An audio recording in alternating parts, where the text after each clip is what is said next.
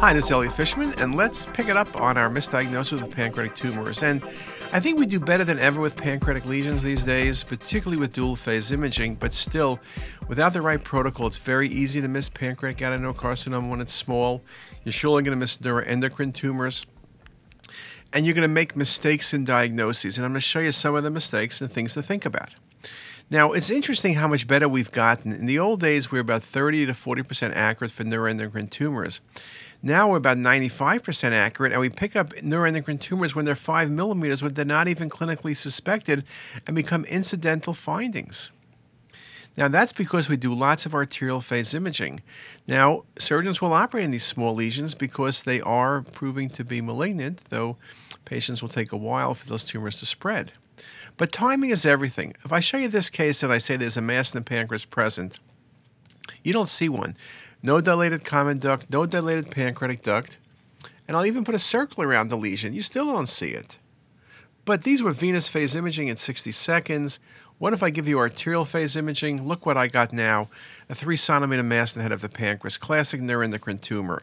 Oh my God, you missed that lesion. You missed it. Look how easy it is to see on the CTA. You missed it. And here it is side by side. Arterial phase and venous phase. Venous phase looks good. You would never question it. How can I miss a lesion that big? And well, you will. If you don't do arterial phase imaging, you will miss neuroendocrine tumors.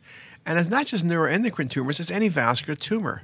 Here's a routine evaluation follow-up patient with left nephrectomy. Things look good. Tail of the pancreas falls posteriorly toward the renal bed. Classic. Spleen rotates. Classic.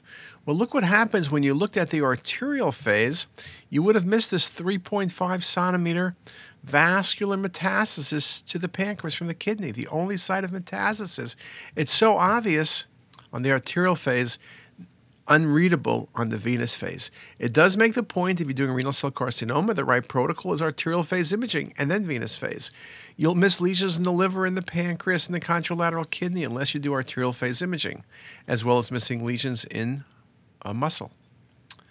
Now, sometimes you can get fooled the other way. This patient was referred to us for a neuroendocrine tumor in the tail of the pancreas. We were doing preoperative planning, and it looks like a neuroendocrine tumor when you look quickly. Has some faint calcification, perhaps. So do neuroendocrine tumors. When I did the 3D mapping, look what I saw. There wasn't a neuroendocrine tumor. There was a splenic artery aneurysm with partially calcification. So this patient did not need a distal pancreatectomy and splenectomy. We were not dealing with a cancer. We were dealing with a splenic artery aneurysm, which you can see right here with the calcification. Again, the chance of mistakes is very high. We also, and I'm not showing you this now, I'll save it for another lecture, talk about things in the peripancreatic region, whether it's a tumor of the duodenum like a GIST tumor that simulates a pancreatic mass and isn't, or it's lesions in the peripancreatic zone like nodes. So it's very important to look carefully, and coronals and 3Ds are critical in that regard. Let's look briefly at the kidneys now for pitfalls. The kidneys are truly one of the most common sources of pitfalls and something I'm always personally concerned about on a daily basis. Now, we talk about misdiagnoses, and Jonathan Berlin made that same point about missing diagnoses. And in the kidney, technique was one of the key reasons. Now, the issue gets somewhat magnified because we're trying to be careful with radiation dose and we're trying to minimize phases. But when you look at the pitfalls and pratfalls, the things you notice, the wrong phase of acquisition or not enough phases, the image display and the rendering all become very critical. So if I talk about the phase of data, it's important to recognize that there is no one phase that's perfect for every lesion. There's not one phase where every lesion is perfectly seen. So, for example, non-contrast scans are great for renal calculi, where they're really helpful at times is looking at how a lesion looks to begin before you give contrast. And so without non-contrast, you will miss often high-density renal cysts in the sense that you'll see them, but you'll call them a tumor. You won't recognize them for what they are. So if I show you this case, it looks like a left renal mass, maybe faint calcification. The mass looks solid, looks like a carcinoma on early phase imaging. And there it is, excretory phase imaging, looks like a tumor as well. What bothered me in this case was the lesion measured about 80 Hounsfield units on the arterial and on the delayed. Now, I don't care what tumor you have, papillary or clear cell, whatever. Tumors don't measure the same on two phases, 3 or 4 minutes or 5 minutes apart. It's always going to be different. When I see something that doesn't change in density across phases, I got to think it's a high-density renal cyst. Go back and do the non-contrast scans, and there it is, high-density renal cyst, a leave-alone lesion. So again, you could make mistakes because there is no perfect phase. Now, I also do make the point about non-contrast CTs as a source of error, that non-contrast CT stone protocols can exclude stone disease, 99% plus accurate. But if you don't do contrast studies, there's so much you're going to miss. And I like to make the point is stone protocols are a good study when you're looking for stone, but if you're looking for more than that, it's not a good study. Remember what stone studies can say or show and what they cannot say or show. So non-contrast studies are going to miss small renal tumors, especially when they don't distort renal contour, and you can miss acute pyelonephritis, and you can miss vascular pathology. An example, perfectly normal kidney, patient with hematuria, but when you have hematuria, particularly macroscopic, 30 to 40% chance of a tumor. You got to be more careful. You can't just assume there's nothing there. And here it is. Look at the visualization. Very nicely shown. Solid mass. There's delayed phase imaging. And here they are all together. If you did not have the delayed phase or arterial phase imaging, you would have missed the lesion. So again, non-contrast CT will miss commonly solid renal tumors that don't distort the outline. Again, no one phase is perfect. And so I showed you how the other phase showed you nicely the lesion in arterial phase. But what about this case? Do you see the renal cancer that's here? You're looking right at it. Do you see it? You're looking right at it. Maybe I'll put a circle there. That may help, but I don't know. Is that normal cortex? Here's again. Is that normal? It kind of looks normal to me. There's something funny about it on the coronal view, but it's only on the excretory views. Now look how obvious that lesion is comparing the excretory to arterial phase. There's a 1.5 to 2 centimeter lesion present that washes out nicely. That's seen in later phase imaging. That was a papillary renal cell carcinoma. But look how easy it was to miss that patient's lesion.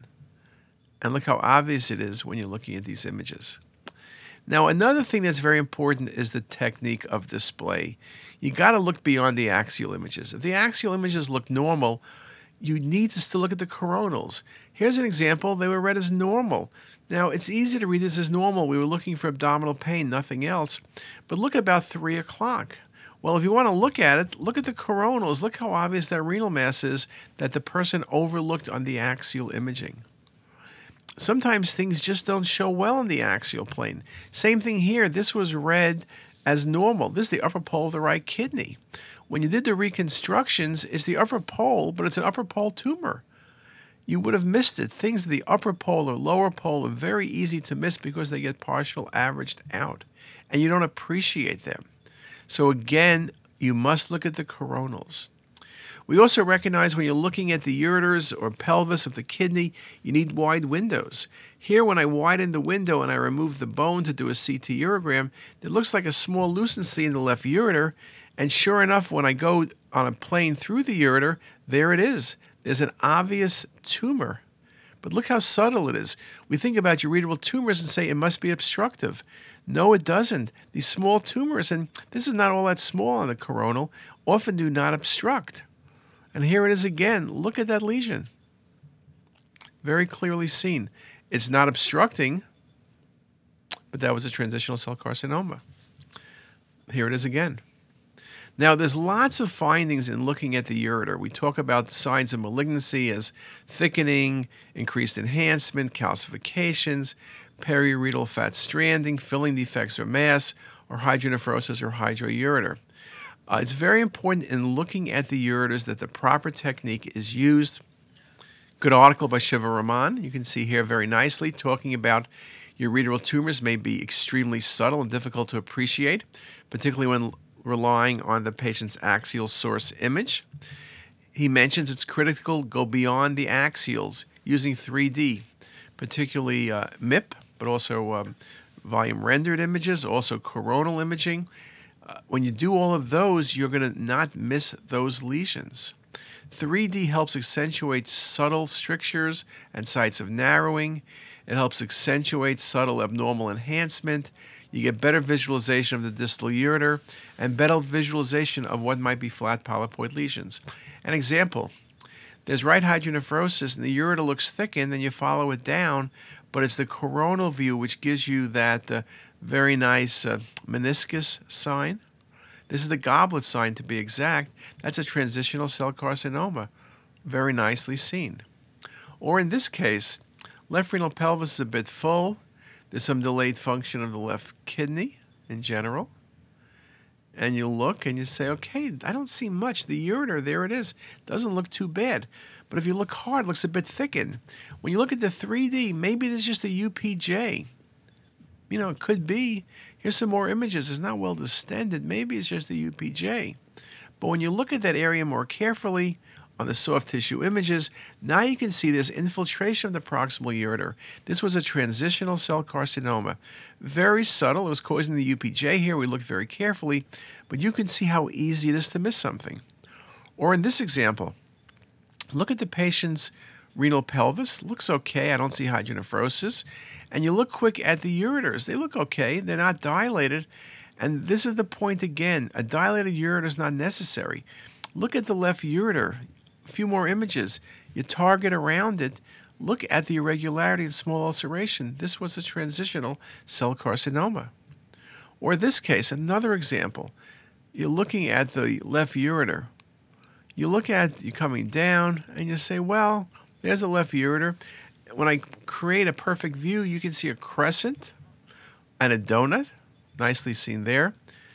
And look how subtle it is. When I do the reconstructions, look at that carcinoma. Now you would say, geez, so 1 centimeter carcinoma, there's no obstruction.